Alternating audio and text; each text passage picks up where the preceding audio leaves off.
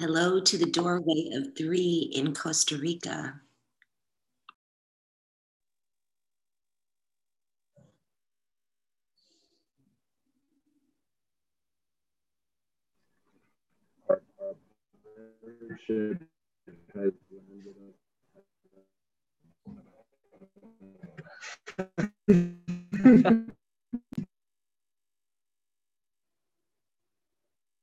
Hello, everyone, including those you represent. As long as you're aware of what you're aware of, then everybody's welcome.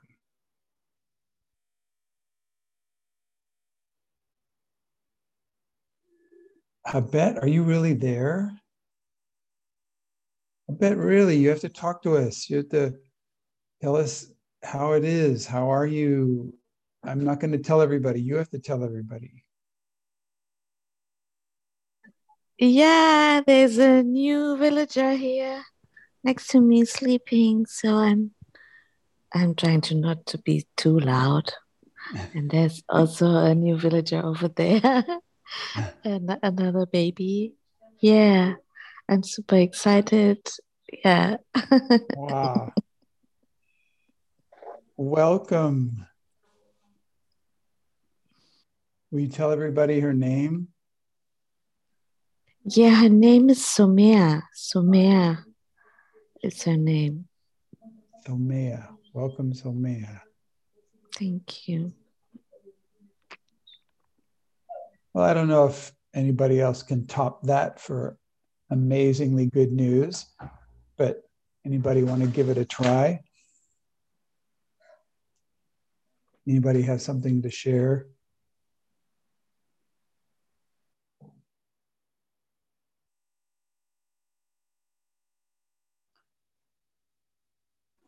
Can't see it. Somebody has your hand up. Just go ahead and start talking, please. Yes? Yes, I would like to share great news that today I started my gremlin diet. So I finished writing 50 or a little bit more of things my gremlin likes to eat. And that was quite an interesting discovery channel I was on. And now I'm going on diet and just want to share it and go for it and have a great time fasting and feeding him on Fridays or Saturdays. I'm not sure yet. I think Saturday's the day. Mm-hmm. Thank you. Do you have a buddy for that? A partner who's kind of an ally in that process? No. It's highly But recommended. The is reason is anyone? The reason is because if it's just you and your gremlin trying to negotiate this, we kind of already know who's going to win. And so it's very helpful to have a third person who's in particular somebody who's been doing this work for a while about disidentifying or decontaminating your adult ego state from your gremlin ego state. And so if you could check to see if somebody I interrupted you. You could go ahead and check. I just wanted to be clear about what's happening here. Yeah, I would love to have someone there. So I will ask into this community. Is there someone willing to support me or walk along with me on this path of decontaminating my gremlin in this group?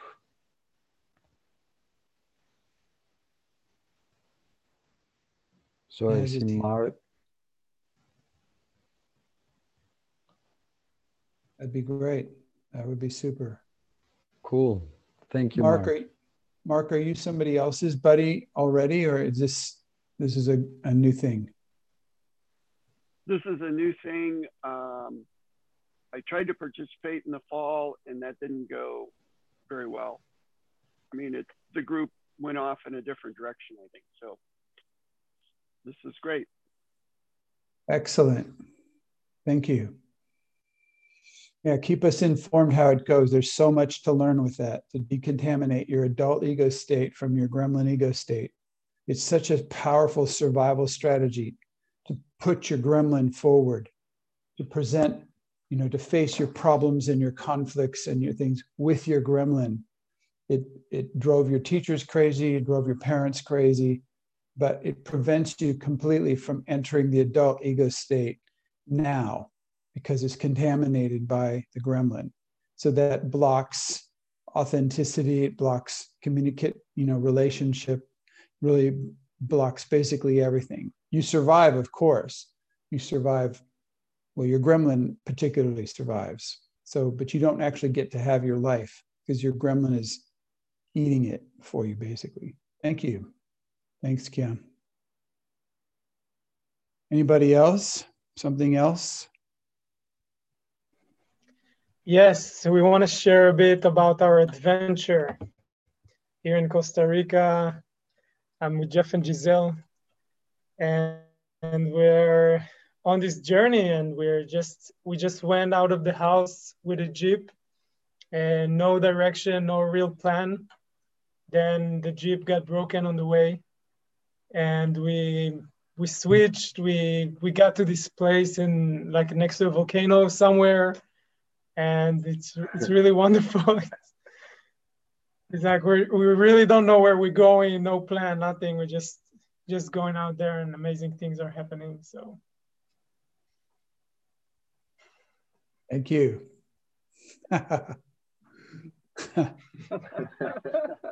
You're in the right place. Costa Rica is an amazing place. There's so much to see and so many people and cultures and so many things. Thank you.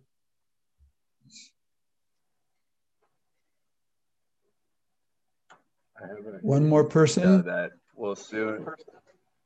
I have a hidden agenda that will soon have a team of PM aiders that will all go on a road trip around Costa Rica together, or maybe all of Central America. Who knows?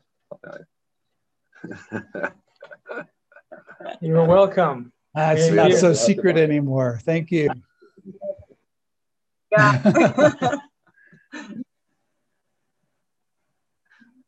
Thank you. A pirate ship. A pirate ship.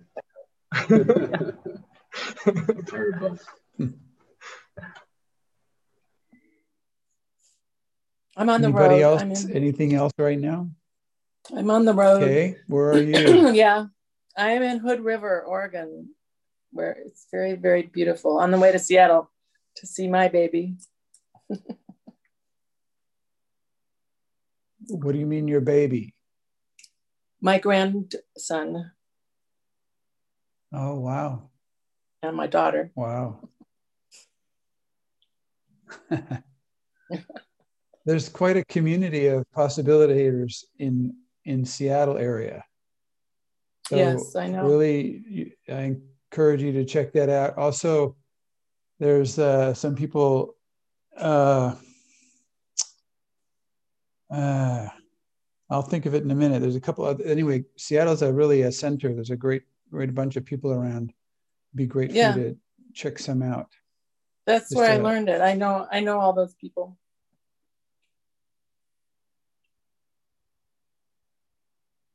Yeah, what's his name? I'll think of it in a minute. I'll send you one, but you should go bug him too. He's a great guy. He's a great guy over on the island. Oh, really? Okay. Yeah. I don't think you know this guy yet, but you should. Great. Good. Thank you. Okay, then. We started a section 6G about authenticity. And I'd like to start today by sharing my screen with you so that you can take a look at this map of authenticity, because it's a very helpful and exciting experiment to do. And it, let's see here. What have I got? So I think probably you can pretty much see this pretty good. I'm going to increase the size here. All right. Yep. A little bit too far. There we go. This map of authenticity. You see this box, and it's divided into 3 sections. And the sections are fascinating because inside of each of us, we have very powerful detectors to determine, even without thinking about it, what are acceptable behaviors and what are unacceptable behaviors. Basically, we've divided into those 2 categories, acceptable behaviors and unacceptable behaviors. And that's for ourselves. So this is acceptable or unacceptable behaviors for ourselves, and also acceptable and unacceptable behaviors from others.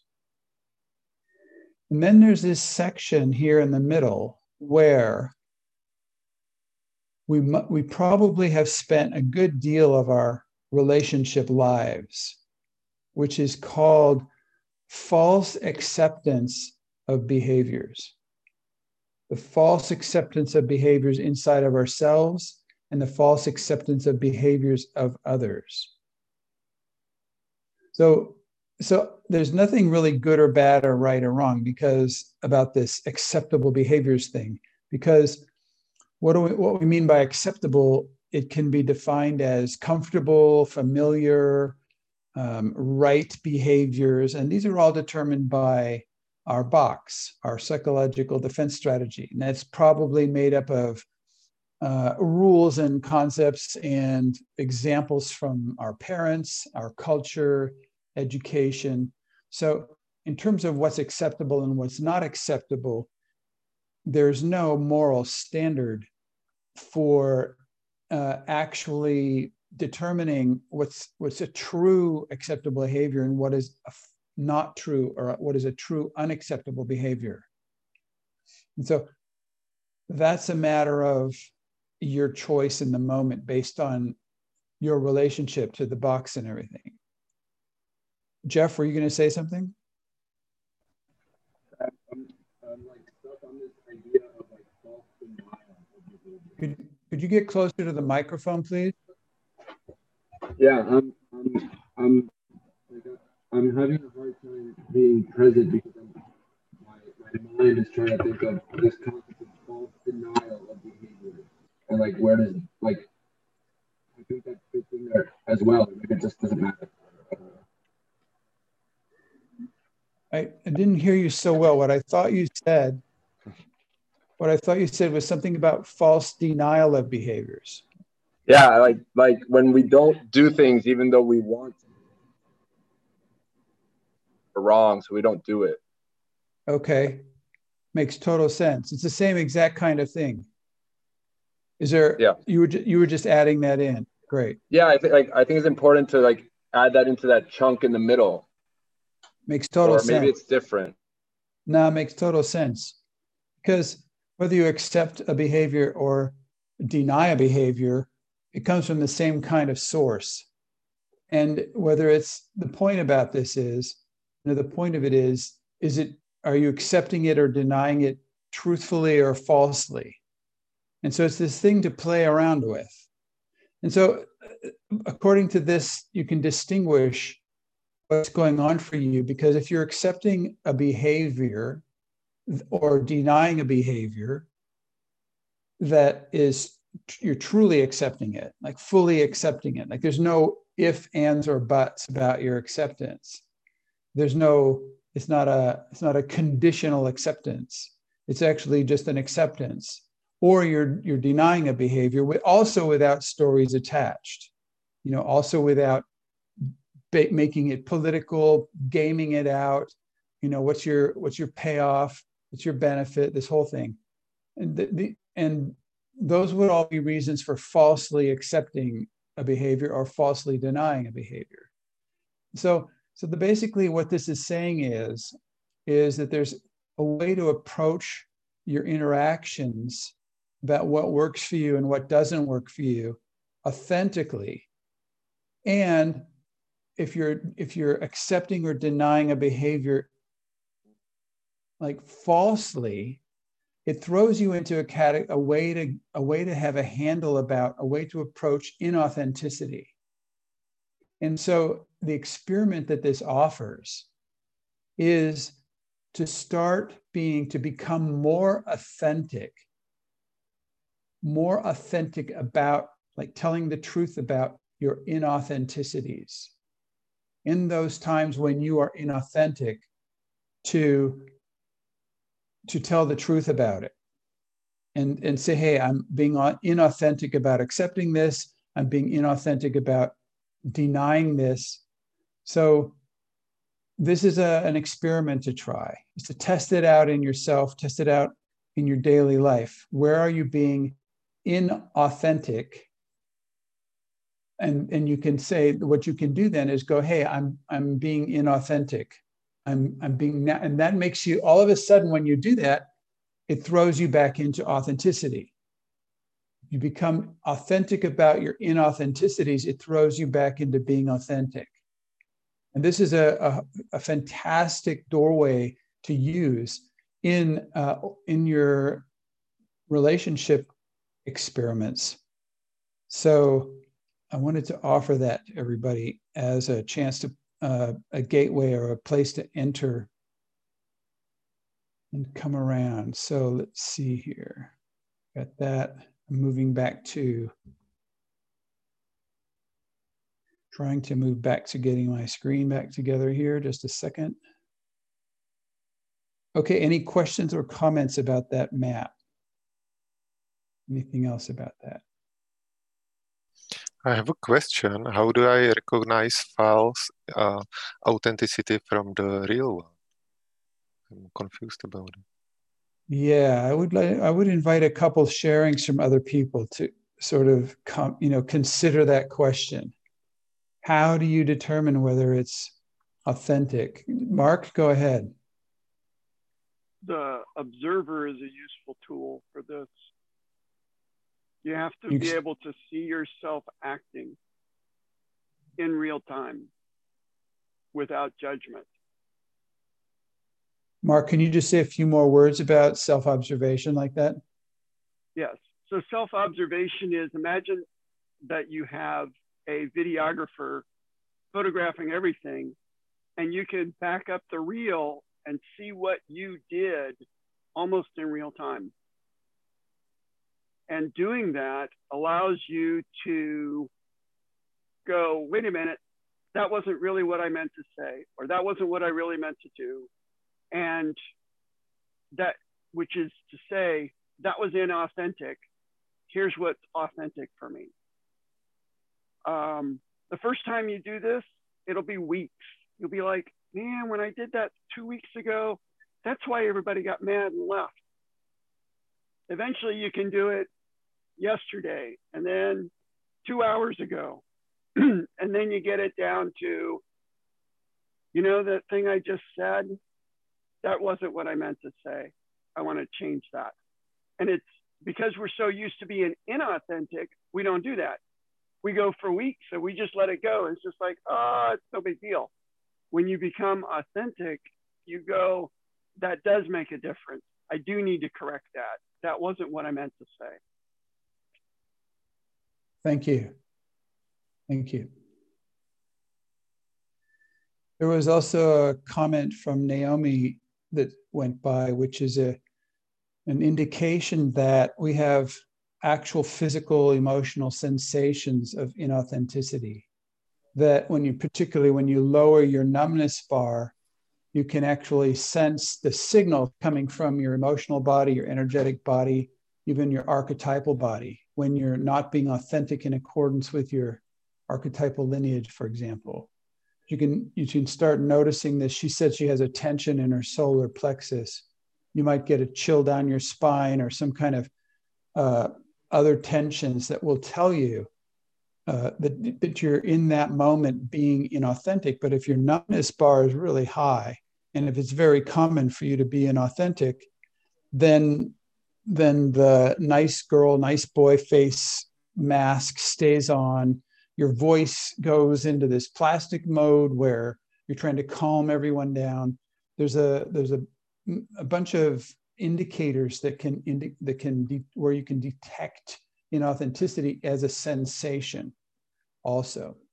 So you can do it with this observation like Mark was talking about, and then these sensations that you can start to detect.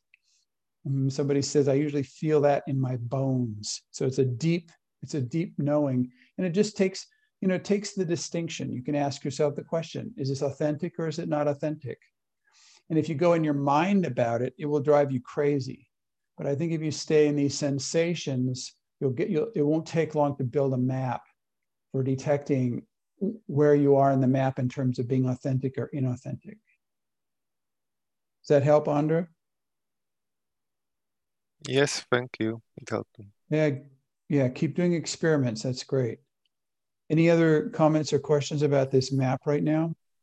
Yes, I mean, this thing about how do I sense if I'm authentic or inauthentic? And then my first answer for me was, I feel angry. When I'm inauthentic, there's this deep rage inside of me that it's either that I'm angry at the people who, quote unquote, force me to be inauthentic, or I get to be angry at myself for like having failed myself. And then I know that in a way, like anger is one of my homes also for my box. And I wonder if then does other people feel other feelings? Because for me, it's mainly this like dormant rage that is there when I'm inauthentic. Yeah. I would like to add that when I'm authentic, then fear comes up like, oh shit, did I just do that? Because I'm so used to being people-pleasing good girl inauthentic. So when the authenticity comes out, it's like, it's the roller coaster ride. Yeah, Jeff? It's for me, it's like if there's even a slight, like if authenticity even comes into my awareness, it's like it's probably that I'm not being authentic. Like if I even have to question myself, or if it even comes slightly in, it's like it's probably that I'm not. And then like what's next? Like what do I do now? Thank you. I think also exhaustion. There you go. Sadness leading to exhaustion, being like, oh, I just gotta take a nap. Yeah, I want to link into that when I talk inauthentically, I don't just feel anger, I feel sadness, and I feel fear of having missed the moment, and I actually feel probably fear, anger, and sadness. And when I'm authentic, I also feel these feelings, but it's more of an expanding process, and being inauthentic is like an imprisoned process. Going back. Thank you. Giselle? Yes, and I also want to add that I also feel it in my solar plexus. Plexus is like my energy out of alignment with and giving my power to the situation or the person because I'm not being authentic, that I as Mark said, I need to take a nap or I get a migraine. It's so clear. I feel it. It gets really, really stuck in my solar plexus. Thank you. Yeah, Christina? I also like to, or I also see it as like an energy wave. It's like when I'm not authentic, it's like the energy of the feelings like totally backfires, and then my gremlin jumps onto these feelings and it's all against me instead of moving forward.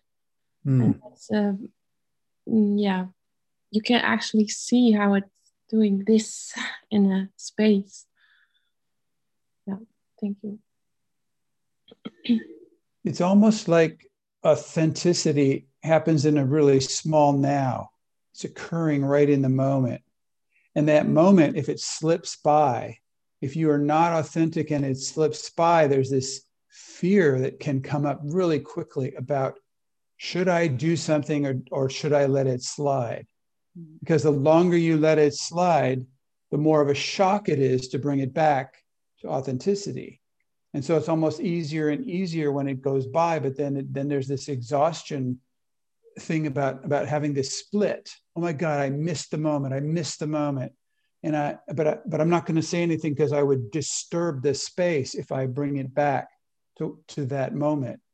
And so there's that fear, this whole fear of, shall I disturb things?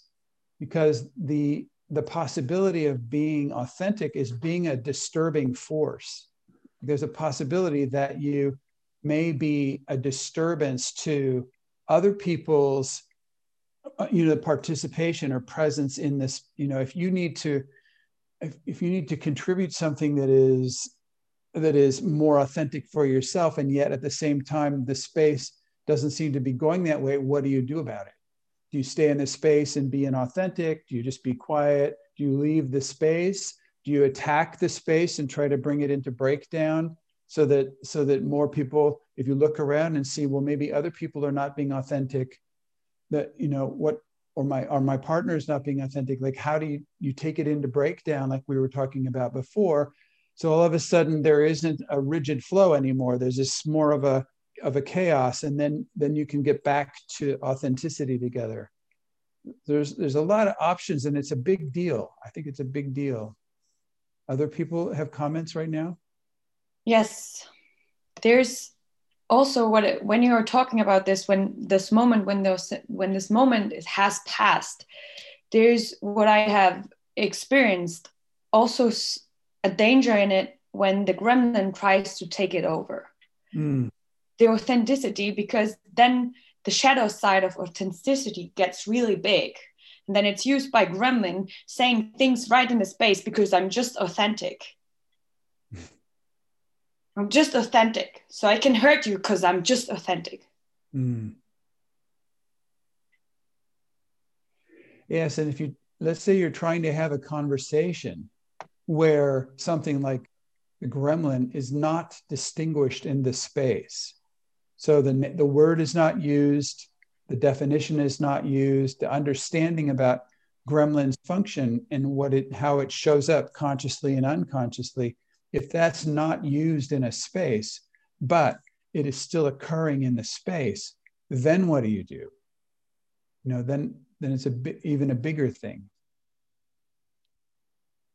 For me, when I show authentically, so I show up. And then it's sort of, by being that, it sort of creates an invitation for the other party to show up authentically as well. It's not within my responsibility. It's not something that I can force. And so David, here's the question. When you say, when I'm being authentic, I just show up. The question is, which I are you talking about? Which I? This is where this self-observation that Mark was mentioning, where you start to notice and take responsibility for the facets, the multiple identities that you have, the different parts that you have. There's an amazing website called parts.mystrikingly.com. It just starts naming the parts that you have. So when you say and I just show up, well, who's going to show up? Is it your box, your gremlin, your father, your hidden agenda, your flirtatious one? Who's the one showing up? Good question. That's a good question, and that's I would say that's the part that like observes and knows to identify those parts and show up as the authentic one, what we call. I'm suggesting there is not an authentic one. You suggesting, sorry? I'm suggesting there is no authentic one. I suggest that we do not have an authentic one. I think I think we're such dynamic, creative beings that we have multiple parts and that we have various purposes. And so if we can be clear about our purpose, or clear about the purpose of the space that we're holding, or clear about the offer that we make. What's the offer that you're making right now? And there is no one authentic part of ourselves that, I mean, if there were true, we'd have a noble president of the United States of America, you know. So if there was a one true authentic one, I think we're such a combination of parts that we can be responsible and more and more conscious and choose in the moment, like which part has a part to play right now.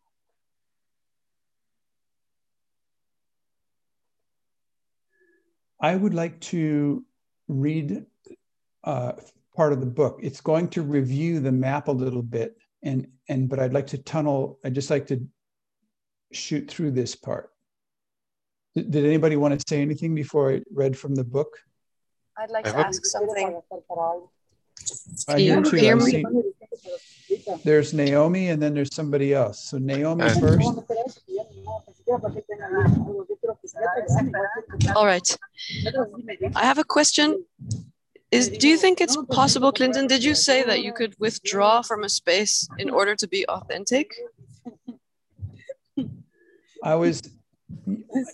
Sure, yes. I keep that as an option for myself anyway. So I'd say it's quite possible to withdraw from a space rather than being inauthentic. All right, thank you. Thank you. Yeah. Andra, go ahead. Mm-hmm.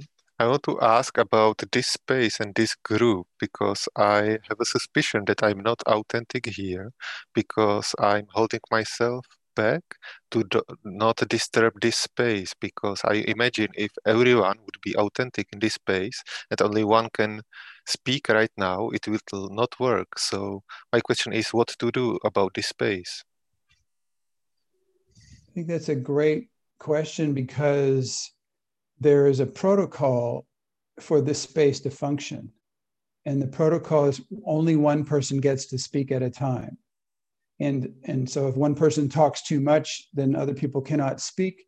And if people just do blah, blah, or share their unhealed emotional reactivity, or do projections, this is not a space for that. So there's a significant kind of protocol that has not been written down as a codex for this space. I would hesitate to do that, because I think it's part of a learning process for all of us to discover and participate in the protocol of the space, and in fact, co-create the protocol of the space so that it works. So it's not defined as a law or as a codex, but it can be discovered. And I think a lot of everybody in here we are co-participating and co-creating that protocol right now. And we're doing it to make the most benefit for everyone here.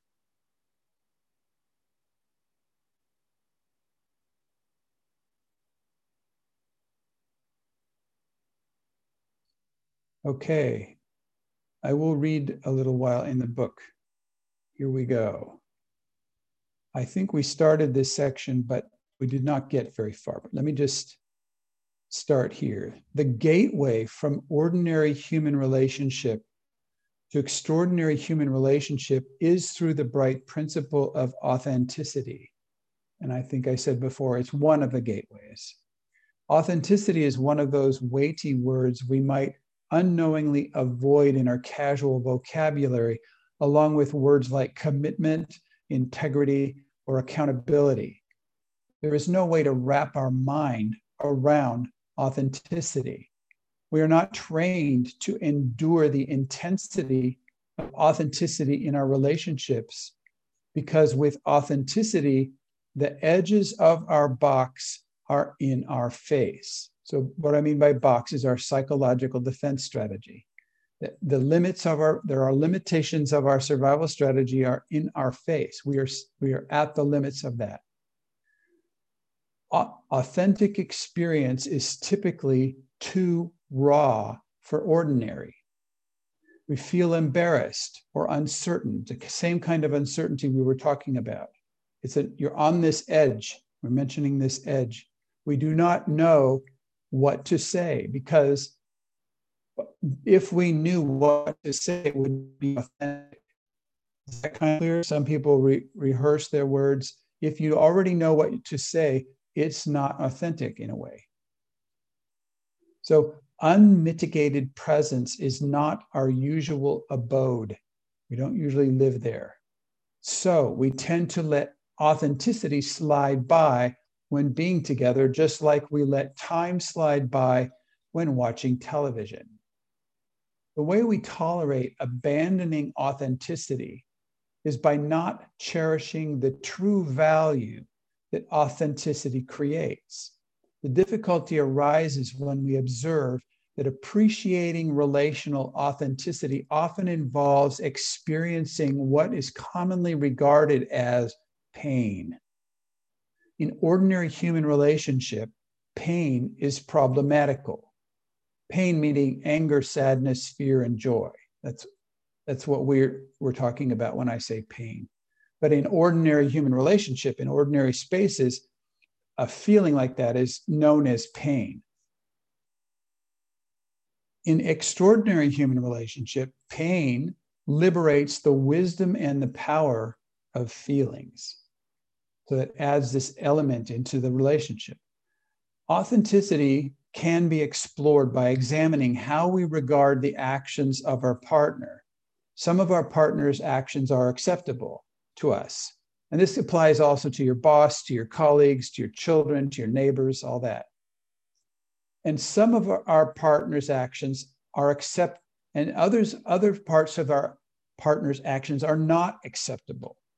We assume that we live out our relationship on the basis of accepting or not accepting the actions of our partner, but the truth of the matter may not be so simple. Most probably, there is a third category of ways we regard our partner's behavior.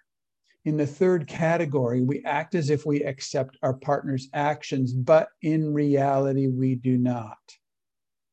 This new category is called false acceptance.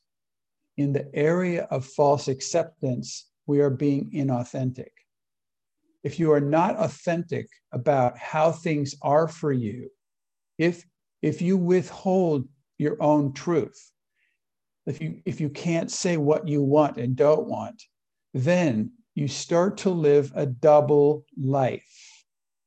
You start to live a double life. One life you show to other people, and one life is secret, perhaps even secret to yourself. I know a man who was inauthentic in his marriage for 25 years. Why would someone be inauthentic? Why would this man go along for a quarter of a century pretending to accept things that in fact he did not accept? Such behavior is crazy. Such behavior would indicate a tendency toward pathological lying. Pathological lying means to lie when you don't even know that you're lying. It just lies come out. So inauthenticity is pretty much the equivalent of pathological lying. There's an equivalency there. What reasons would a man use to justify misrepresenting himself to such a great degree? For that matter, why do some women stay with husbands who beat them or husbands who flirt with other women? Why do some men stay with wives who psychologically torment them? The answer is simple and also frighteningly common. We continue the patterns of our childhood. The reason we would do this is because we continue to play out these patterns that we made normal from our childhood. To endure the circumstances of our childhood, we often became inauthentic by continuously accepting the unacceptable behaviors of our parents or the unacceptable circumstances of our life. Our inauthentic acceptance became deeply habitual, even unconscious.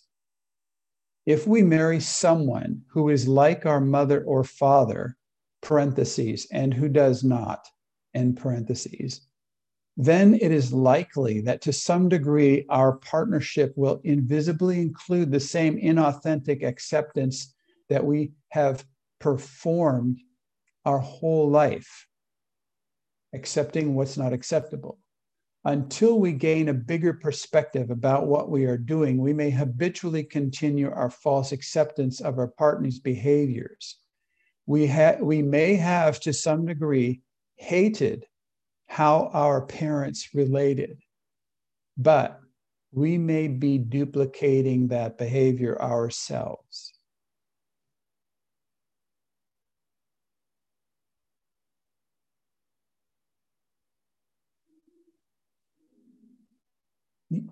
I just want to say here that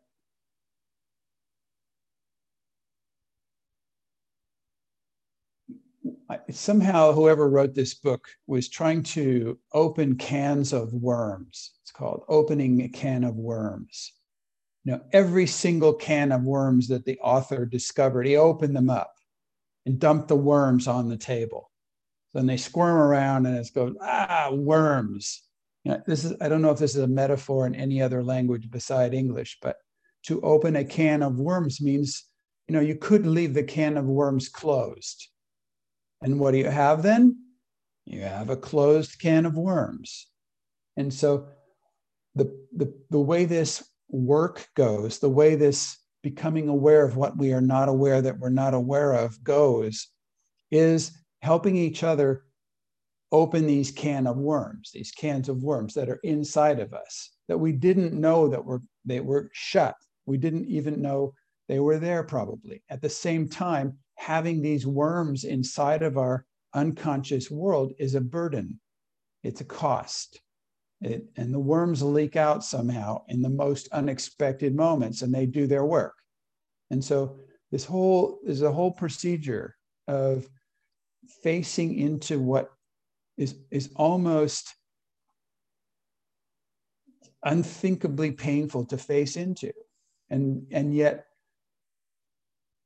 there's a way that lightens things up. I don't know, there's really a way that this works. So I just wanted to add this comment.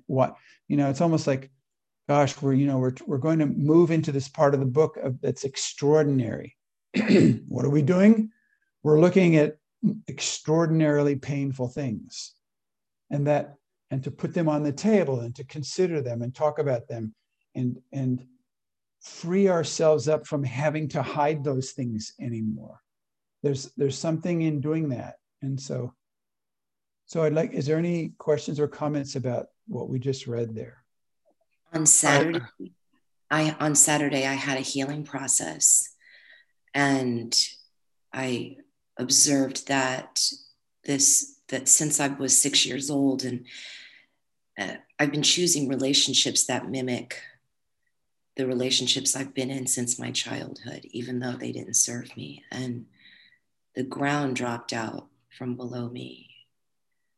And it's the Band-Aid is ripped off. And more than that, and the machines have been pulled out, more machines, and it's so wild to observe how I chose something that wasn't of service simply because it's what I knew, and how long, and reading about this man who stayed in a marriage for 25 years, I did the same exact thing. Because this is this is what life is supposed to be like. And it's beyond that. But right now that, I'm still in that state of just being raw and open. Yeah. Thank you, Shannon. Just to be clear, the man who stayed in the marriage for 25 years was me. That's the one I know. Ondra. I want to ask about the pain. You read something about the pain, what it really is, and I would like to hear more about it, what pain really is. The word pain in ordinary English language, in ordinary spaces, usually refers to emotional pain. So if you suppress or repress anger, sadness, fear, or joy, or the mixed emotions like jealousy, guilt, shame, aggression, greed, revenge, all those things, those are experienced as pain. They're classified as pain.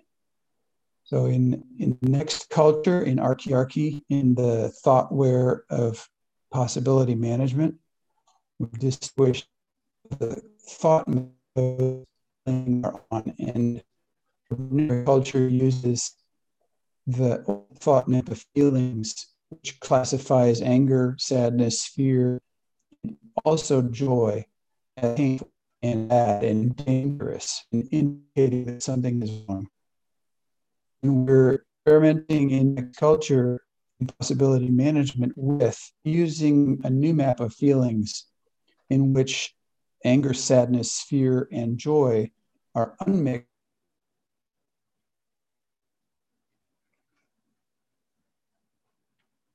I lost you, Clinton.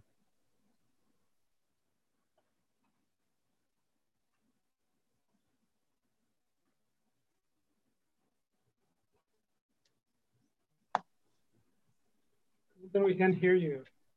Thank you. Okay, thanks a lot. Thank you for the feedback. Yeah. So I was just explaining how modern culture, next culture, archiarchy, the culture of the radically responsible thoughtware from possibility management, uses a new thought map of feelings in which anger, sadness, fear, and joy are used archetypally. They're used from the adult ego state as energy and intelligence resources for living our lives. They're guidance systems or compasses. And so that's very different from having them called pain. So whenever somebody uses the word pain, I just say there are 4 kinds of pain: anger, sadness, fear, and joy. Which kind of pain are you talking about? So that's what we're talking about. Does that help? Yeah, thank you. I think that I need to explore it more to gain more experience about it. Now I know the direction. Thank you. There's a bunch of ways to explore that. There's a book called Directing the Power of Conscious Feelings, which is a lot about that. There's online rage clubs, and for you, I would recommend that. There's also Expand the Box training, which is a 3 to 5 day in-person experience. Some that also is offered online these days. Those are many ways to get a good experiential grip on what it is that we're talking about. And I encourage you to go ahead to do that. It's really important, my opinion. Was there somebody else who was going to say something about the parts we just read? Yeah, Dora. Yeah, I want to share that I have, sorry guys, that I have sadness about my inauthenticity, that inauthenticity of me, my gremlin, taking advantage a lot of time of other people inauthenticity. This word. And since I was a child, I could see that in other people, and I could use that as a pressure point on them to either get them stop bullying me or just take advantage of them. And my gremlin is still doing that. And now it just came to me that there is a whole industries built on that. It's like we are not in authenticity with our, with our body, just feeling that we're beautiful as we are. And then there's a whole industry that support that to make us buy all these perfumes and stuff.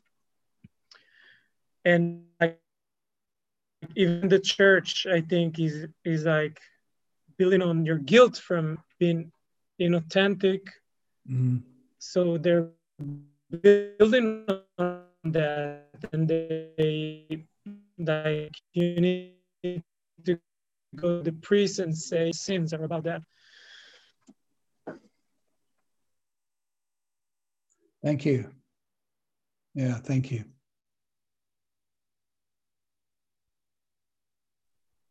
I wanted to add something, or because on Saturdays I have this called Deep Chit Chatting with a woman called Christina, and this week we were looking at the relationship that, like, how we, or how, yeah, her and I, and so I'll say I have seen my parents behave in a certain way in relationship, and therefore that's how I think it goes. And it's what you were sharing, Shannon, of like this, there's a way that or like I've seen inauthenticity being played out, and thinking, oh, that's how it goes. Like that's relationship, and mapping onto this inauthenticity. And then what I realize is that there's also cultural inauthenticity. And there was two topics that really came up. Is, for me, it was about sexuality. And this is a conversation I had with Kay about this, for example, an inauthenticity that seems to be played out in so many like patriarchal relationship, is the entitlement of men to receive sexual reward and the obligation of women to give it to men.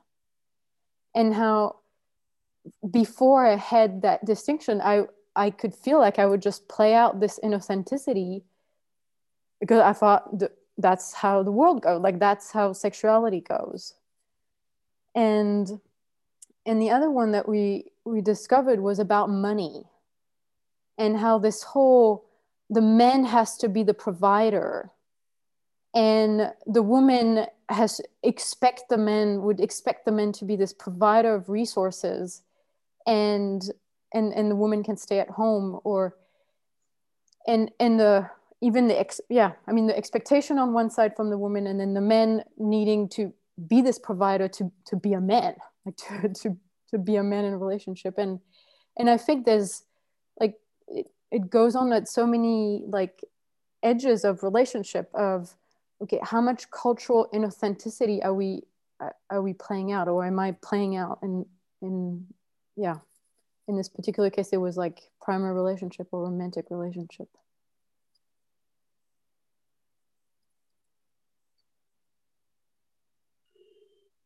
And Chloe, what would you say as pathways for people to go on in terms of extricating themselves from this, for example, the patriarchal sexual relationship? Like what experiments can people do to get out of that? Well, I think the first is for me, my own path was I needed to have the distinction. Like I needed to get, there is an inauthenticity at that level of sexuality or money or power or I can even think of like, how do we decide if we move cities? Like who decides that? How does the decision making happens in a relationship? And whatever, to get that there's an inauthenticity. And then for me, it really helps me to be around people who don't play it out, and to see, God, it's possible that there's another way to go around things. And so, visiting other culture for me has been a really big, like, eye-opening of how relationship can go. And for example, in this about sexuality is, okay, maybe that's a path. Maybe let's imagine that okay, we don't know how to have sex. Like I actually don't know how to have sexual intimacy. I don't know how to what it's like to negotiate money or source my resources of money. Like I don't know. And then being in this space of I don't know, and I think it takes a lot of then. For me, it's like a lot of speaking. Like, okay, this is what's happening for me, like right now. And can we try this? Okay, actually, I don't want this. Maybe can we try this? Or do you have an idea? I think this like going back to zero, it's, yeah, this trying to find a place like like in the feelings, you know, you go up with anger or fear at high intensity, and then you go back to zero, which is like the neutral position, and how to find this point of start over, zero, neutral position. And okay, and then we can go anywhere from here, or I can go anywhere from here. So I'd just like to say that going back to zero position, going back to zero instead of trying to solve the problem.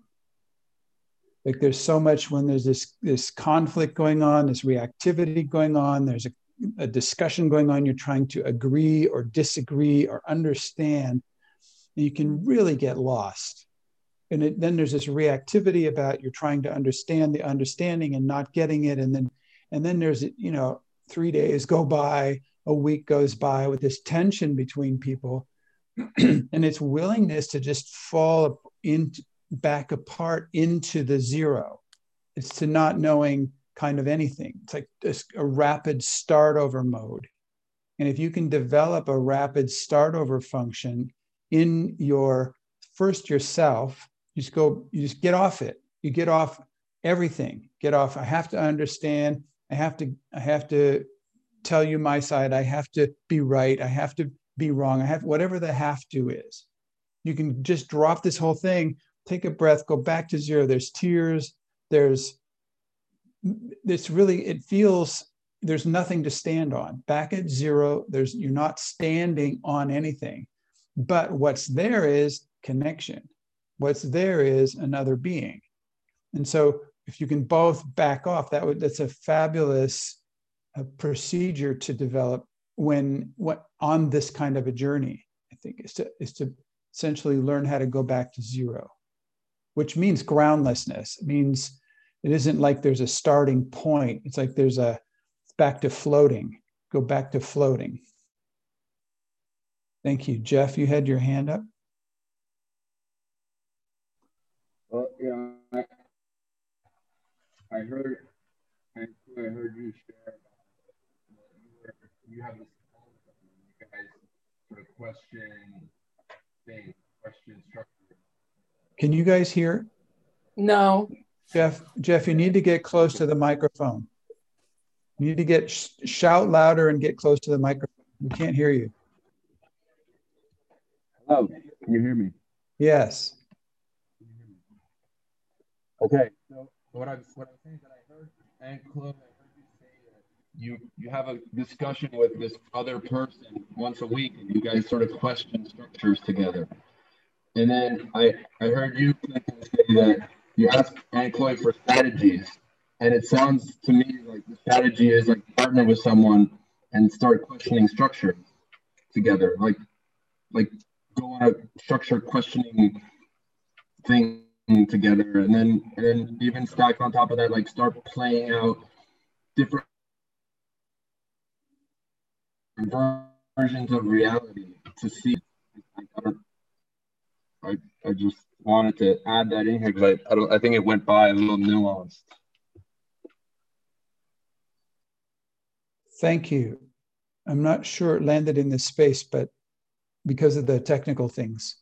But thank you.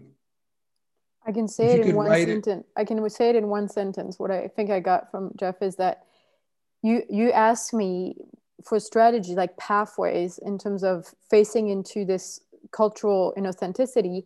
And one of my strategies that I'm actually doing with Christina is to meet and have this conversation about what are the inauthenticities that are going on. And so having a a team, like having somebody or a team to go into that. Thank you. Yeah. Yes. I have a question. Go ahead. So my question is, does it, being authentic, does it mean that I create intimacy? Or is it, does the authenticity perceived by the other person, does it mean that they feel drawn into intimacy? In my experience, Christopher, if I'm authentic, it can also freak people out. So it doesn't necessarily create, I don't know exactly what you mean by intimacy, but it is not a strategy for creating intimacy, because it doesn't necessarily work out that way. I mean, like somebody asked, is authenticity a strategy? If I'm going to be authentic, does that mean I have the option to leave this space? Does it mean I have the option to leave the relationship in a way?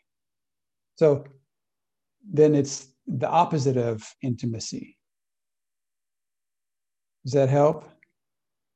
In this next section of the book, I would read a little bit more right now, because you just basically asked the question, but in a minute we'll read some more. It's about denial. Okay. Is that okay for now, Christopher? Good. Mark? Distinction. For me, authenticity is being intimate with myself. It's being true with myself, as opposed to, if I'm not authentic, if I'm not true with myself, it's going to have a dramatic effect on everybody who interacts with me. They're going to be relating to somebody who I'm not. And so if I change that, then they're going to reject often the new person who's actually might be more me. So, I mean, you're begging this question of what self are you talking about? It's this, okay, I'm going to be intimate with myself. Well, which self are you talking about? Your box, your gremlin, your habits, your fears, your old decisions, your projections. My archie self.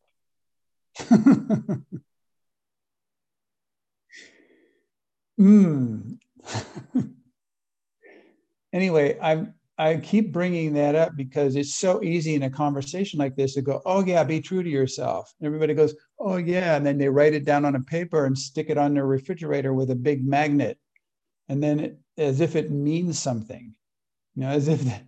And so it's like, hey, that's not this conversation. This conversation is more difficult than that.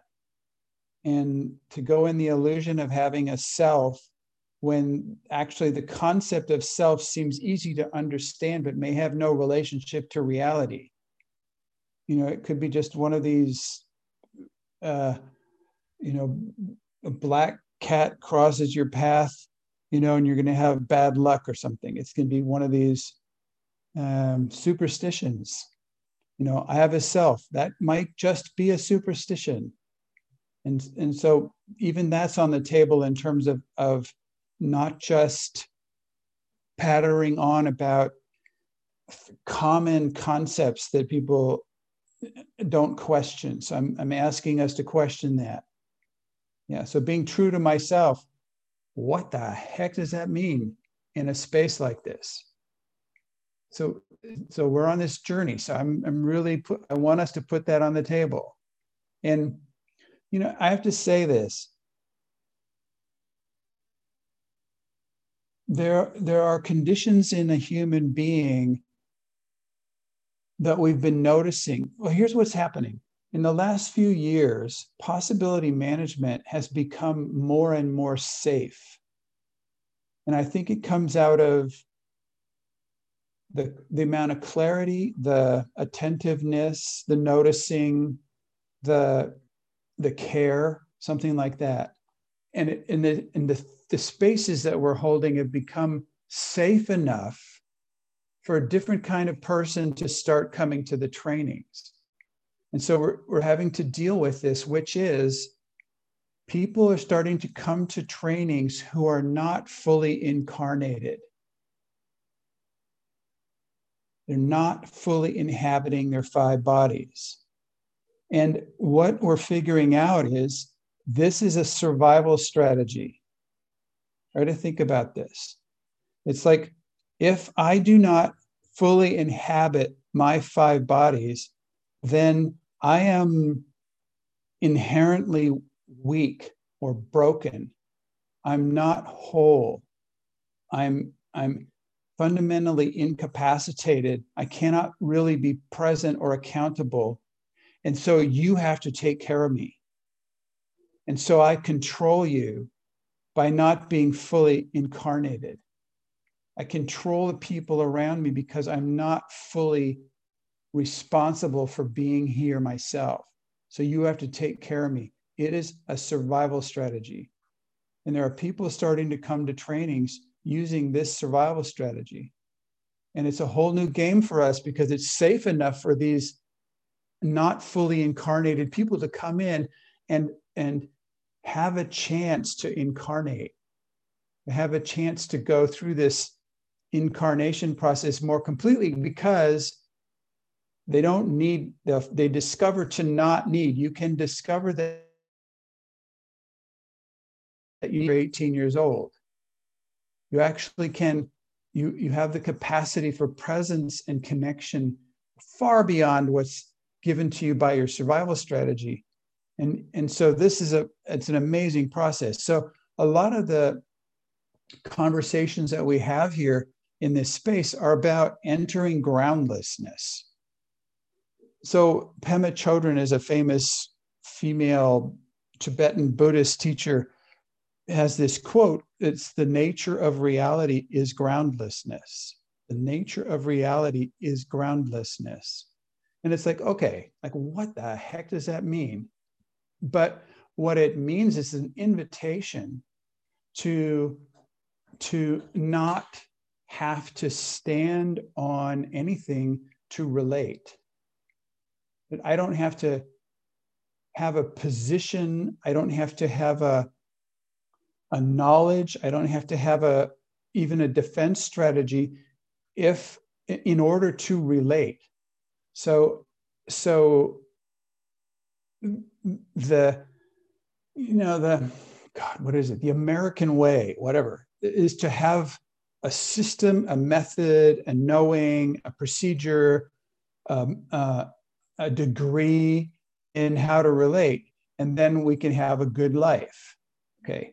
And so here we are letting that stuff fall off just like a placenta, let it fall off. And what is there then? And what's there then is a lot more possibility. There's also a lot more responsibility. And there's also a lot more relatability. And there's a lot more danceability and dynamic ability. There's a lot more playability. There's a lot more flexibility. So there's a lot more possible when there isn't a method or there isn't a right way. But that leaves it all back on us. And then it's like, okay, so who's going to drive? Like we're over here, and who's going to drive this thing? And so then it's more like well, not my gremlin, not my habits, not the voices in my head, not my mom, not my dad, not the church, not the president, not a corporation. We start eliminating drivers. Who are we going to let drive our life? Well, you start eliminating those. And what are you left with then? It's what you're left with, a whole lot of options in every moment. And then there's this, okay, well, what's at work here? Well, this is where we enter extraordinary spaces. And so that's what I mean by back to zero. Go back to zero.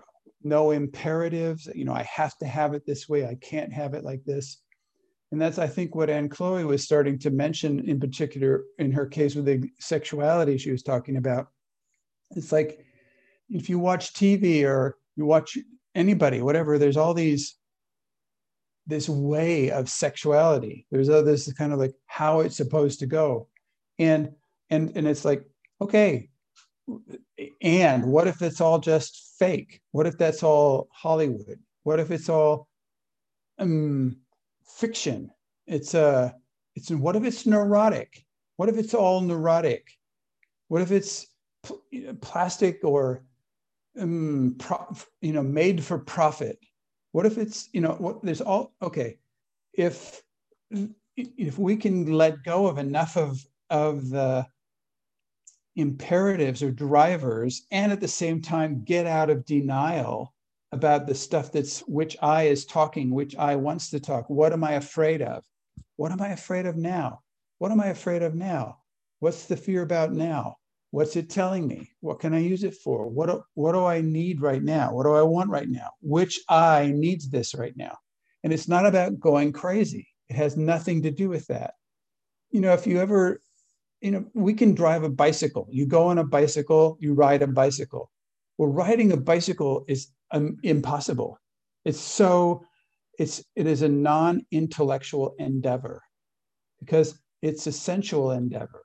It's done by being one-on-one with the laws of physics and with reality. And that's how you ride a bicycle. And if you get into some concept or theory about riding a bicycle, you just crash.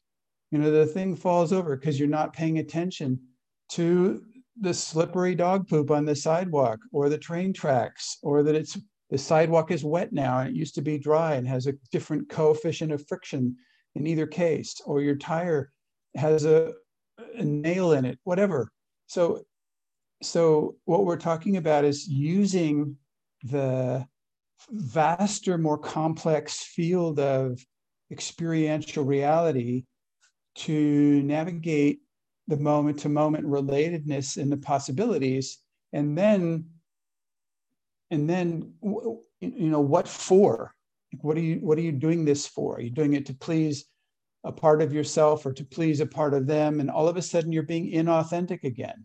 If you're trying to please mommy or please daddy or please the authority or show up in a certain way, God, it sounds really complex. And the whole point of it is it's the opposite of that. It's like but the techniques, it's like a lot of the emotional healing processes that we're doing right now, a lot of them have to do with removing blocks. And it's like, okay, why did we put the blocks in? First of all, it is us who put the blocks in. Whatever they are, we put them in. Why did we put them in? To survive. Why did we have to survive?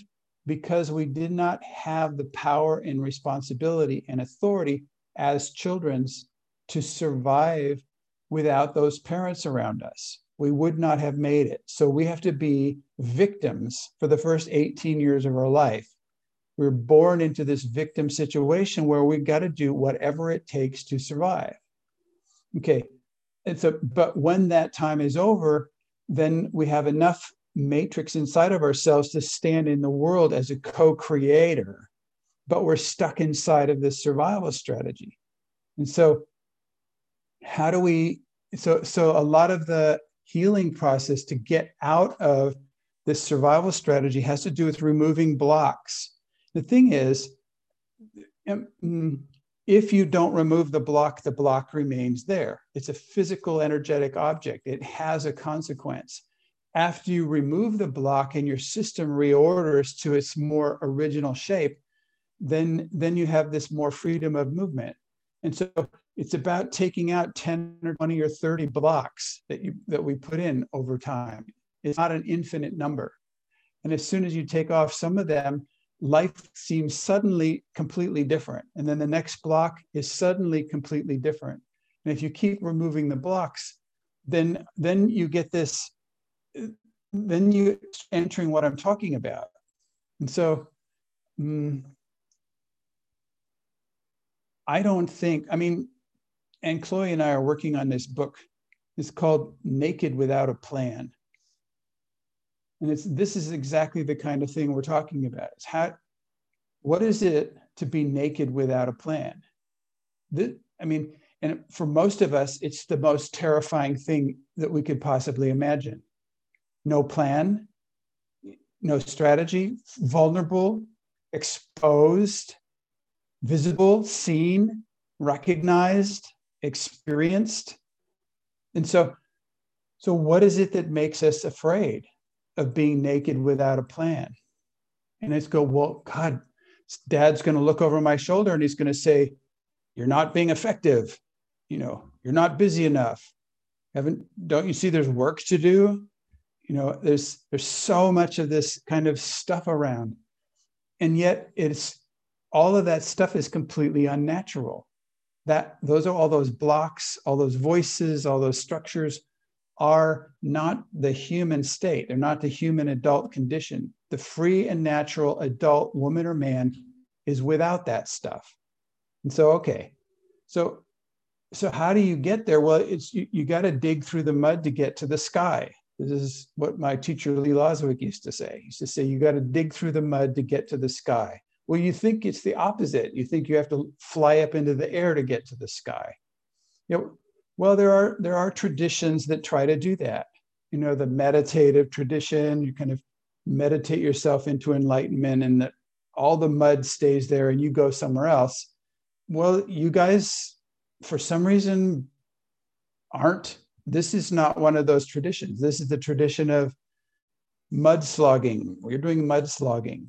And it is, what's amazing to me, what really shocked me was it doesn't go on as far as I thought.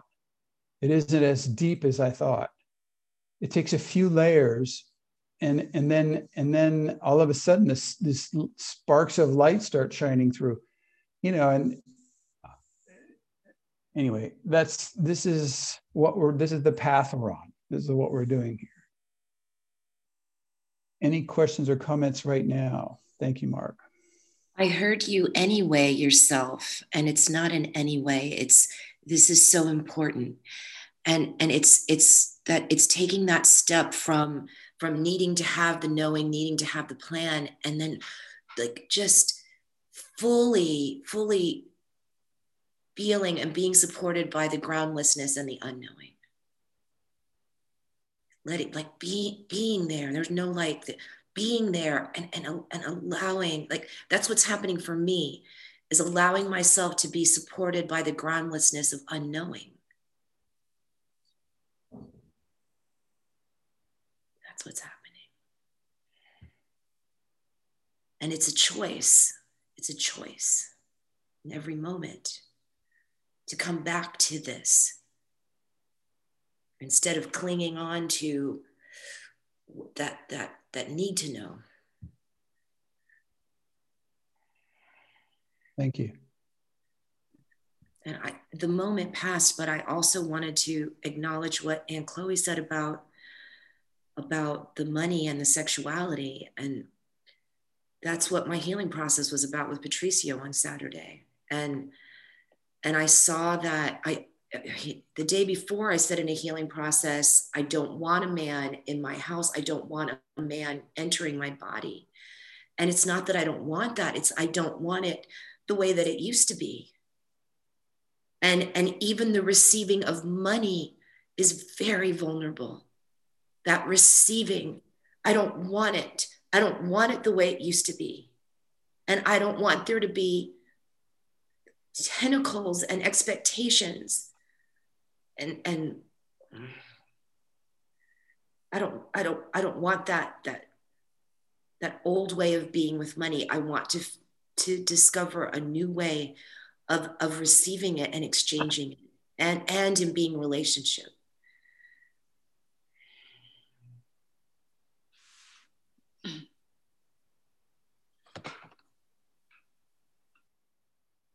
Thank you. I've read a book from Pema Chodron, and I remember the thing about the groundedness, and what she also says, what stuck with me is to go neither left nor right, but take the middle path.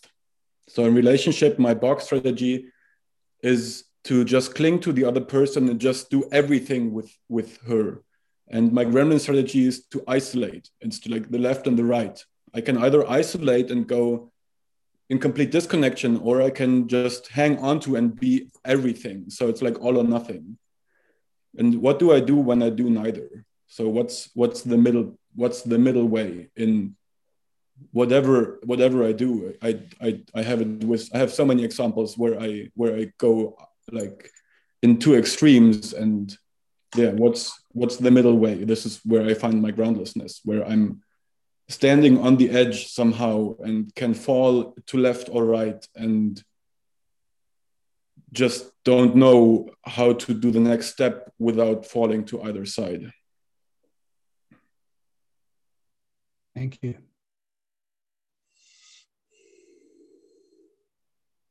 I got inspired by what you said, Clinton, and I want to emphasize what you said about the placenta. When you said "let it go," I want to say that it's not just about letting it go. It's like really like pushing it out. And what you said about the bicycle, like riding a bicycle, is something that you do with your sensation, not so much with your intellectual.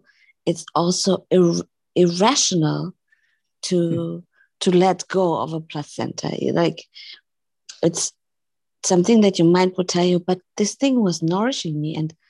But the thing is that at a certain point, it can be a problem for your body. Same thing that was nourishing and helpful can cause trouble to your body if it stays.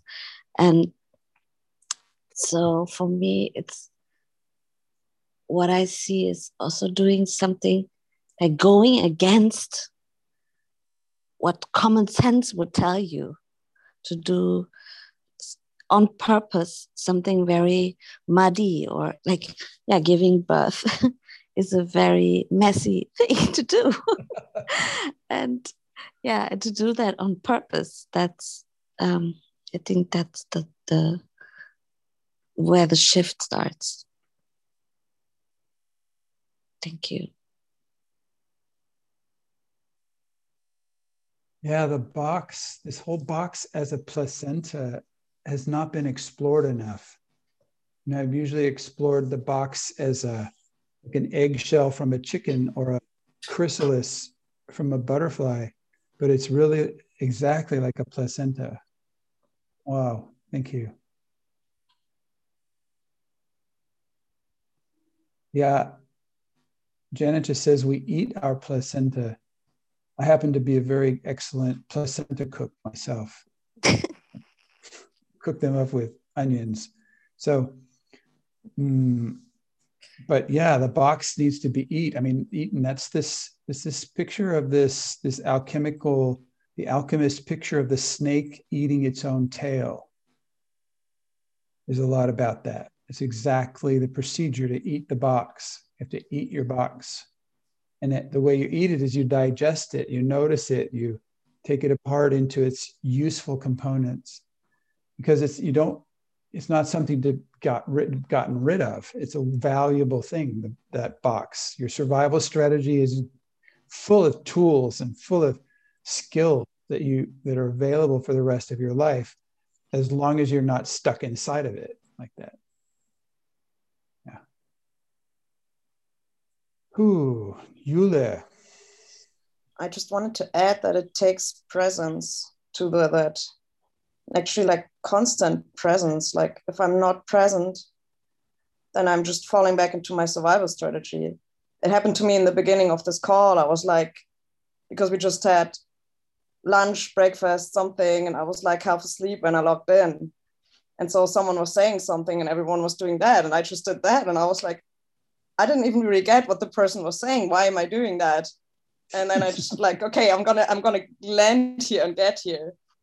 And so it takes like constant presence. Like, yeah. Thank you.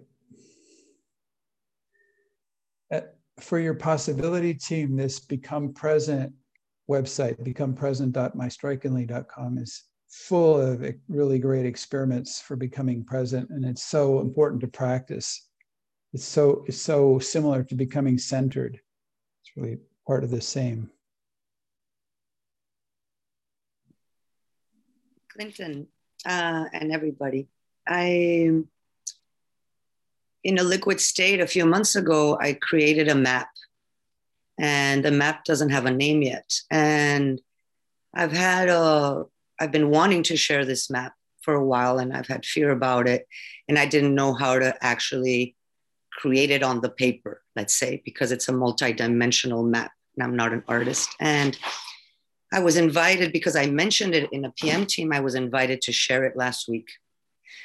And I really went to the edge, because the space holders that trusted me to share the map called me the day before to have a briefing about what I was going to do in their team. And I explained the structure, and I still didn't have the map proper. Then here with these beautiful friends, I also shared about the map, and now it went all over the place because I opened it up to conversation. And the night before the PM team, I couldn't sleep, and I became authentic. This is the map the way that it is, completely groundless and not linear and all of that. And so the next morning, I just went ahead and did it the way that I wanted to, or that my being in an authentic way, and wasn't scared. And it worked. And I wanted to share that I was very close to not being authentic, and had all this tension and pressure. And in the end, I was, and it worked. I had a lot of feedback around that. I'm very glad to share that. I went completely groundless. Thank you for listening. Thank you.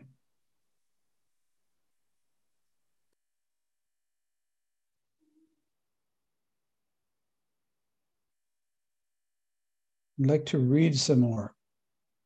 I'm on page 130, section 6H, about denial and drivers. Denial is not this river in Egypt, something different from that. Obtaining a PhD in psychology will not guarantee that you have a working relationship. Yet still some clarity is revealed about how a person could accept unacceptable behaviors for 25 years when we investigate two particular box mechanisms, denial and drivers.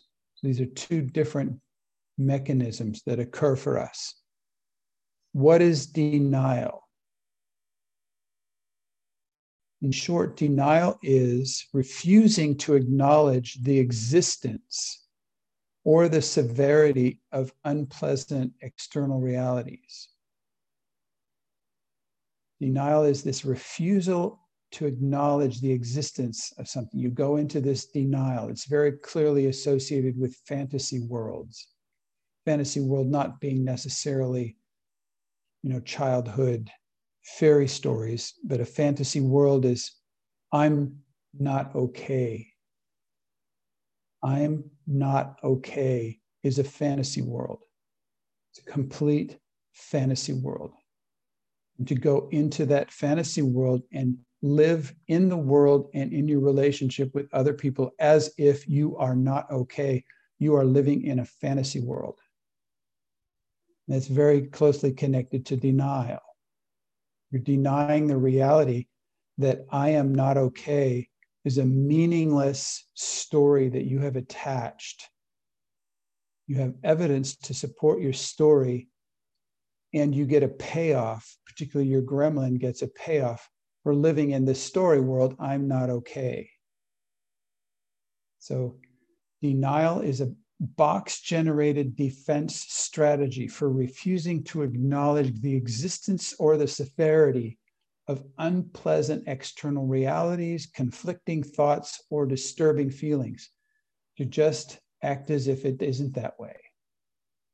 Denial can continue indefinitely because we have no idea at all what we are in denial about. See, dogs, horses, whatever, chickens don't have denial. Human beings have denial. And so this, we can concoct, we can create in our own mind this refusal to accept something because we have no idea at all about what we are in denial about until we suddenly come out of denial about it. How many people have had that experience of coming out of denial about something? Did you ever have that? You were in complete denial about something, you had no idea, and all of a sudden you come out of it and go, whoa, yeah. So it's like coming out of a dream. We may have no idea that in fact we are dreaming until we awaken from the dream. This is like denial. Imagine that your story about yourself, that you know, the reason you used to hate yourself and beat yourself up and criticize yourself and judgmentalize yourself and be not okay. Imagine that is a dream. It's a dream, a fairy story. And then who would you be if you woke up out of that dream? What would it be like to not be in that dream anymore? To not be in the dream that you're not good enough, to not be in the dream that you're insufficient or not okay, not perfect enough. And that bubble pops, then what? With dreams, the awakening from denial can be sudden and rude. Rude means impolite, not gentle, can be a shock to wake up from the dream. So to wake up from the dream that you've been beating yourself up for no reason. Actually, you've been beating yourself up to disempower yourself so that you don't scare the people around you. The wide variety of ways that your box goes into denial exhibits the box's vast resources of creativity. And it's so incredible how creative we are coming up with these ways to put ourselves into denial. Mechanisms for creating denial are rich and dynamic. One typical mechanism for entering and staying in denial was described by Dr. Eric Berne, who is the founder of transactional analysis. And he called it a driver, quote unquote driver, which means a force inside of us that drives us, pushes us. Drivers are behavior engines. Get that? A driver is this thing that causes a certain kind of behavior in us.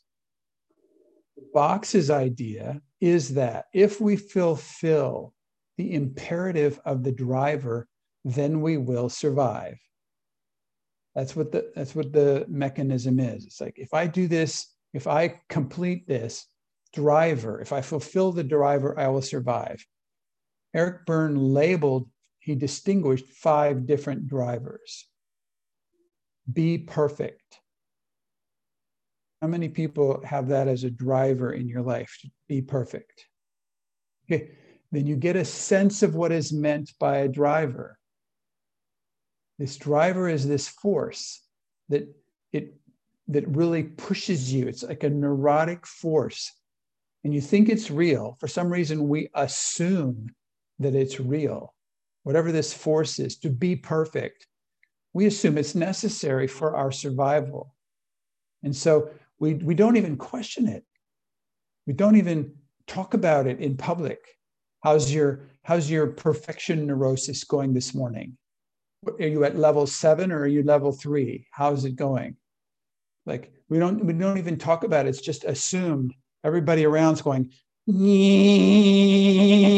try to be perfect, and we don't even question it. It's so amazing, these drivers. Please the external authority, to please the external authority. You look around, you find the external authority, and you behave in whatever way it takes to please the external authority. Anybody have that one? Please them, please the authority. Anybody have that one? You might have all 5, so just take a look here. Here's another one. Try hard. At least make it look as if you're trying hard. Even if you aren't really trying hard, create the theater to try to convince those people that you are trying hard. How many people have the try hard one? It's a driver. Can you feel it? It's this invisible force pushing you. Could be completely neurotic, completely insane, really. You know, and we don't even question it. Got to try hard. Have to just wake up, try hard, go to bed. This is these driver things. They're just nutso, and we have these things.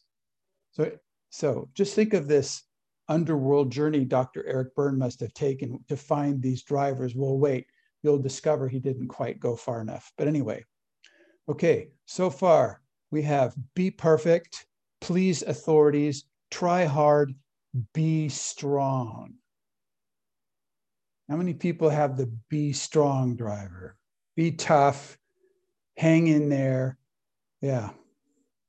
God, you guys are just like me. Okay. All right, and there's one more. Hurry up. Hurry up. God, how many have hurry up?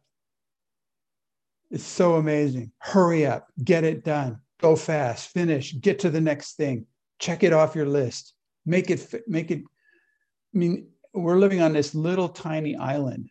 I mean, this island is out in the middle of the Atlantic Ocean. There's nothing out there.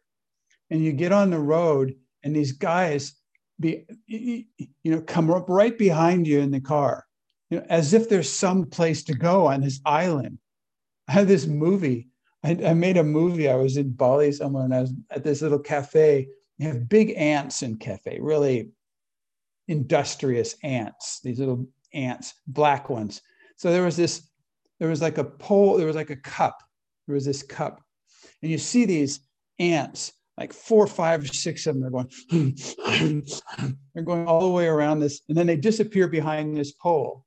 And about 2 seconds later, they come back around the other side and they go, they're still going, And then they come around again, and they come around again, and they go, look, here's a trail. This is the way. The ants, they can detect these little smells on the trail. They have to tell you which way to go. So they keep making this trail and they keep smelling their own trail. This is the way to go. This is the way to go. And they're all day long. They're going around on the top of this cup as if they're getting somewhere. I go, gosh, they're almost human. So these are these 5 drivers, okay? Be perfect, please authorities, try hard, be strong, and hurry up. So these are, we figured out that these are what look like actually positive drivers. Those are the ones that he identified. But actually, they deliver the appearance of responsibility. It looks as if you're being responsible. You do those drivers, people go, there's a responsible employee, there's a responsible daughter, there's a responsible husband. You do, it's like this game to put on the show, and people can detect whether you're being responsible or not. Eric Berne neglected to name the equal number of frequently used negative or irresponsible drivers. So check these out.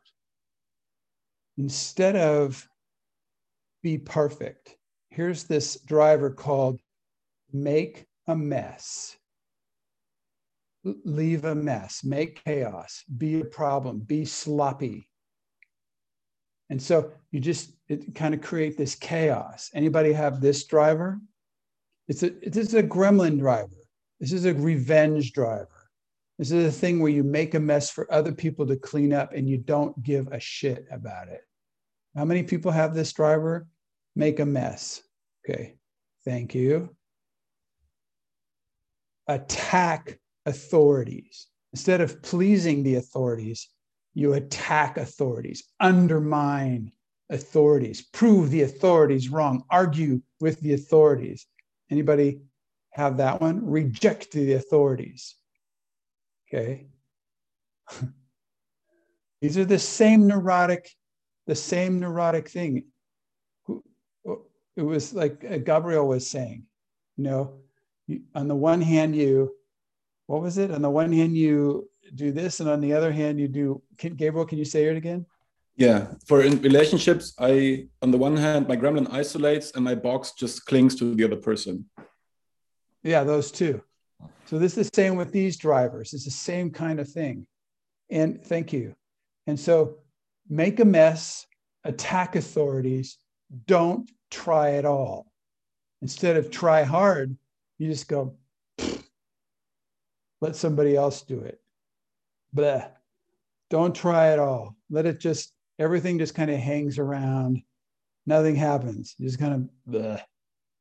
Don't try at all. Anybody have this driver?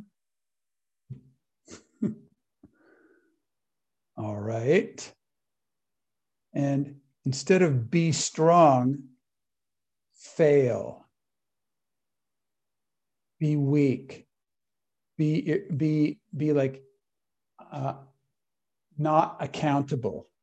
Be like, make it so that people cannot count on you. You put up the show, don't even try to count on me. You're gonna, it's worthless to try to. Anybody have that driver? And the other one is, the last one is, instead of hurry up, it's be late. Just be late. Come a few minutes late. Don't really care about the time. Be slow. Ignore the consequences. Anybody have that driver? Yeah. Okay. So these things are these forces. Contemplate these drivers for a moment. So drivers are not actually responsible or irresponsible. They are simply our box's preferred survival mechanism. So it's a neurosis. Any of these drivers are neurosis. So it still bothers me. This still bothers me because, I made up this whole strategy for surviving to be a good boy, please people, like all this.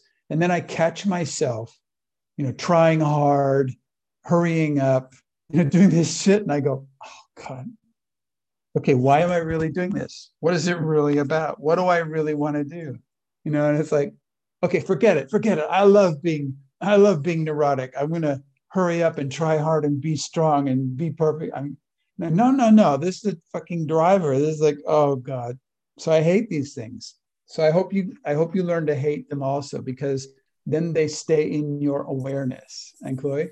Yeah, I was realizing how I'm starting to hate them too. I never read this part of the book because there's also, now I realize, like, and I know it's like my opposite neurosis, I get it, but those maybe new age workshop that it's about, oh, love yourself and be slow as yourself and don't care about whatever other people think, and it's just the next, like, the flip coin of, it's also neurosis, like this rule about being slow or not caring, or like being this natural and free and natural child who makes messes and just don't clean them up. And then I'm like, okay, I get it. It's like, it's completely neurotic and that's why I hate it. But then, like, especially in possibility management, it's so easy to fall into this first neuroticism of like being a perfect possibility manager, like doing all those things and being like hurrying up because there's all those steps to do.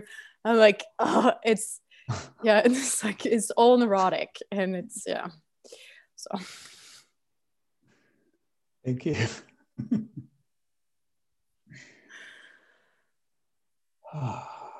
Anybody else about that? So, yeah, when listening, I just really realized that as a younger self, I identified with the 5 first ones.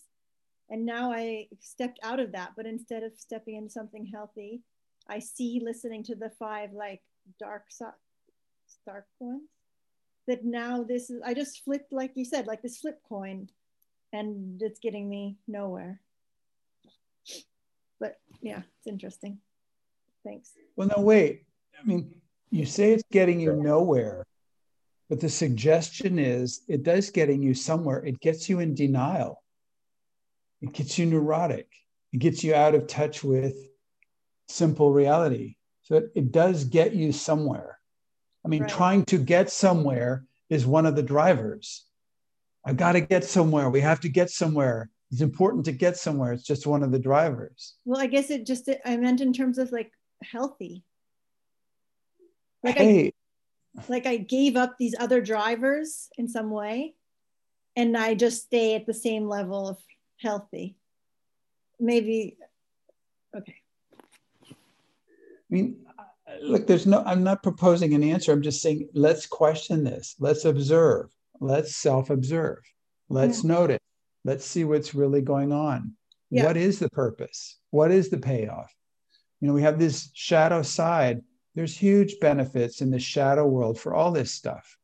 Any kind of neurosis is really benefits the shadow world. Okay. Yeah. Somebody else had their hand up? Can you hear me? Yes. I'm not sure where the microphone is. I'm trying to find it here. So it's like, I think there's a distinction to be made between like process and consequence. Like, it's like this whole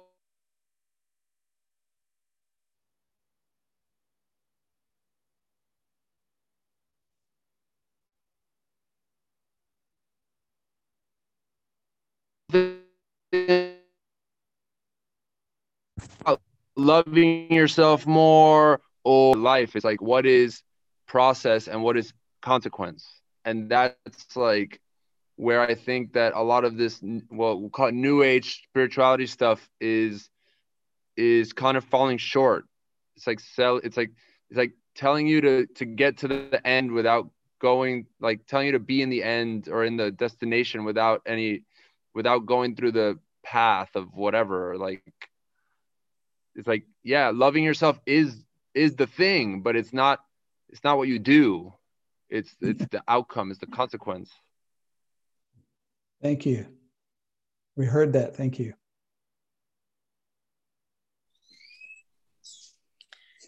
I would like. Bypass. Go ahead, Naomi.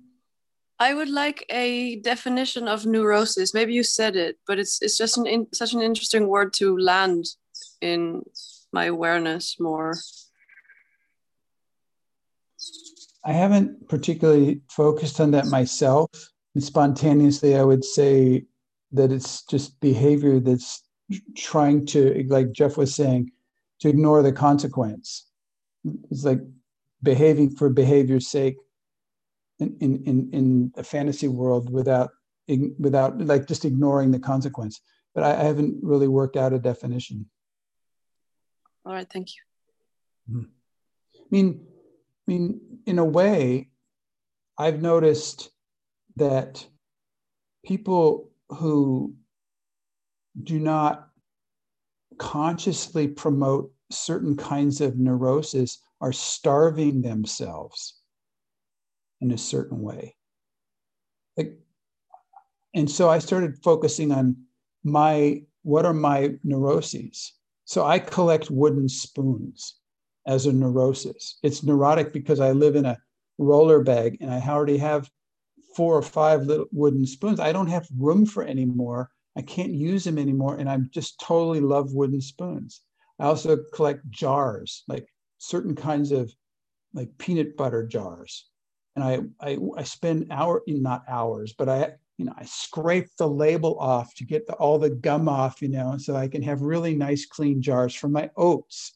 And it's insane because we're leaving where we're staying right now. I have to leave all my jars behind. I get up in the middle of the night and I go, my jars, I'm leaving my jars behind.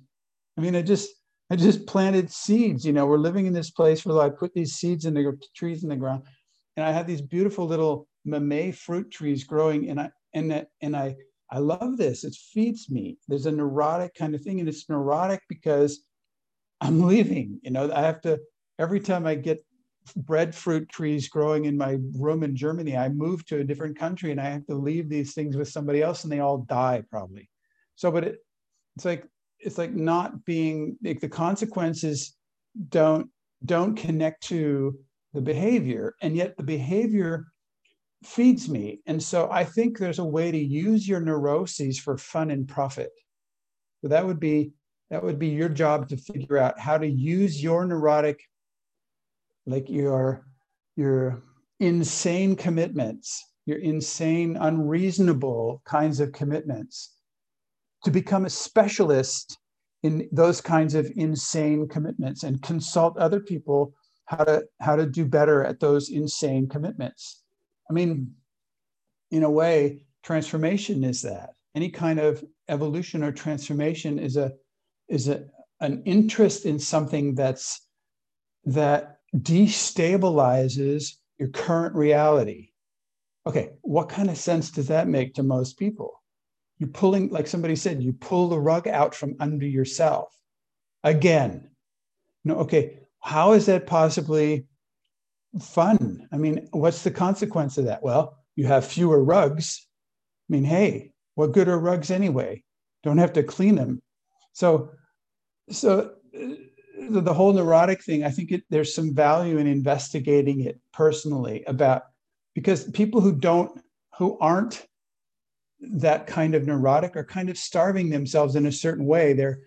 They're normal or flat, or it's like bubbly water with no bubbles anymore. It has this weird taste to it. It's like their humor sucks. You know, the jokes are really not funny, something like that. So I would encourage you to ask yourself that question about, okay, give yourself 3, 4, or 5 really weird little neurotic things, and just like I found a button on the ground. It was a big black button. So I've been carrying it around in my pocket. Okay, and every time I pull my change out, there's a button in the middle of my change. And so I have to move the button, or I try to offer the button to the guy instead of a euro coin, and they always go, no, I won't take your button. Somebody, maybe they will, I don't know, but it's like there are these weird little things. Anyway, how does neurosis and authenticity connect? You can be authentically neurotic. It's about being authentically neurotic. That's what we're talking about. So this is to find your authentic neurosis and indulge it, like indulge the hell out of it. You know, I think George, what's his name? Who's the guy? Who's the guy who made Avatar movies? James Cameron. That guy is neurotic. You know, he's insane neurotic. He loves sea organisms. You know, and so half of the Avatar set on this planet Pandora was sea organisms that grew in the forest. You know, all these, and he transplanted like ocean organisms, and he made them come alive in the forest. This is completely insane, and it fed so many people. It still feeds me. So I think you can use your neurosis. I think they have a purpose. It's authentic neurosis for fun and profit, and it doesn't have to do with fooling people or hurting anybody or looking insane. But there's this, in show business, we call it shtick. And as a trainer, you need to develop a shtick. So a shtick is like this. Does anybody have a definition for shtick? It's like this thing. You have to have this weirdness about yourself. It's sort of a uniqueness. And you need to say it again. Do your pirate. That's your stick. Yeah. Yeah, Harvey Gar. yeah, we be sailing down the coast of Africa. All right. So develop your shtick so that you have this access to other spaces when other people are stuck in flatland. I mean, it's like, please, yeah. So that's part of your homework this week, is to develop your neurosis, figure out what your neuroses are, and do them a little bit on purpose. Do them a little bit in public. I mean, there's a thing called legend making, and it has to do with if you a lot of you are offering possibility to other people. Okay, so why should people choose you to be their possibility maker? Well, they choose you because they think you're going to do a good job. Okay, well, how do they get the idea that you're going to do a good job for them? Is they hear about you from someone else. So how is it possible for somebody to hear about you from someone else? The way it's possible is you do legendary actions. You do actions that cause a wave, that go out into this ripple into the field, and they go out as legends about you. God, this guy did this, or they can do this, or I did this process and this happened. My whole life is different. And you do these legendary actions. It causes ripples and it makes out these legends. And those things are attractive. It's attractive in a way because it's an invitation for possibility. People can get healed. People can get transformed. People can learn something. People can solve problems. People can wake up. People can have a great time. People can play in circumstances that look like they're not made for play. The point is to develop a shtick, develop your neurosis, so that you can create the legends that people can surf back on towards you for their benefit. It's not for your benefit. It's not marketing. It has nothing to do with marketing. Its possibility needs to be sold. You need to create the possibility of possibility. People don't get that even possibility is possible. They think that they're going to try to understand something or figure something out or solve a problem, and has nothing to do with possibility, which is usually nonlinear. So you're representing yourself as an agency of nonlinear possibility happens through consciously delivering your neurosis in an awesome way. It's like, go awesome with your neurosis, and all of a sudden people have the possibility to be awesomely neurosis in your company. And this is how you create whole new game worlds and how we'll move into next culture together. It's 2 minutes before 7 o'clock here. We're going to end in 2 minutes.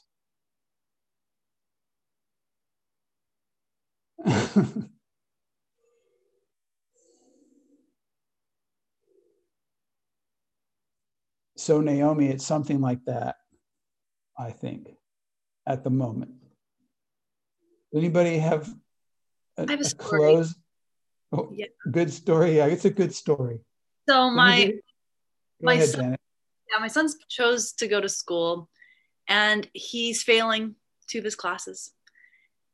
And I said, buddy, if this school thing isn't working for you, then let's try something else. You don't have to be in a place where you're failing. Like, I know you're smart. And he finally told me the truth. He said, Mom, I'm trying to learn how to only do enough to pass, because I have this project. I love what I do. I want to create stories, and I want to spend hours every day on this. and I don't want it to take away from my creativity. If I do 100% school, I already know it's going to take away from what I love doing. So I'm just going to do this school thing. I want to be in school. I want to socialize. I like doing these extra activities that school provides. But I really want to do what I want to do. So when he finally explained that, I'm like, oh my gosh, you're brilliant. Whereas before I'm like, are you a dummy? Like, I know you could do this. So now sometime next week, I'll meet with a counselor and say, listen, for his entire high school career, he may just want to get D's and like just slide by. And so then what? What's possible? Like could he write his college entry exam, like his essay saying, I just wanted to get D's because I really wanted to do what I love doing, you know? So we'll see. I don't know what that's all about. Thank you. Woohoo! Thank you, everybody. Standing Thank you for ovation today. over here. Standing ovation. Yay, yay, Mom. Thank you for sharing. All right, you guys have a great week. See you next week. Thank you. Thank you. Thanks for being Thank here. you. Take care, Thanks for everyone. creating this. So much. Thanks for making Thank it possible. Bye-bye. Thank you.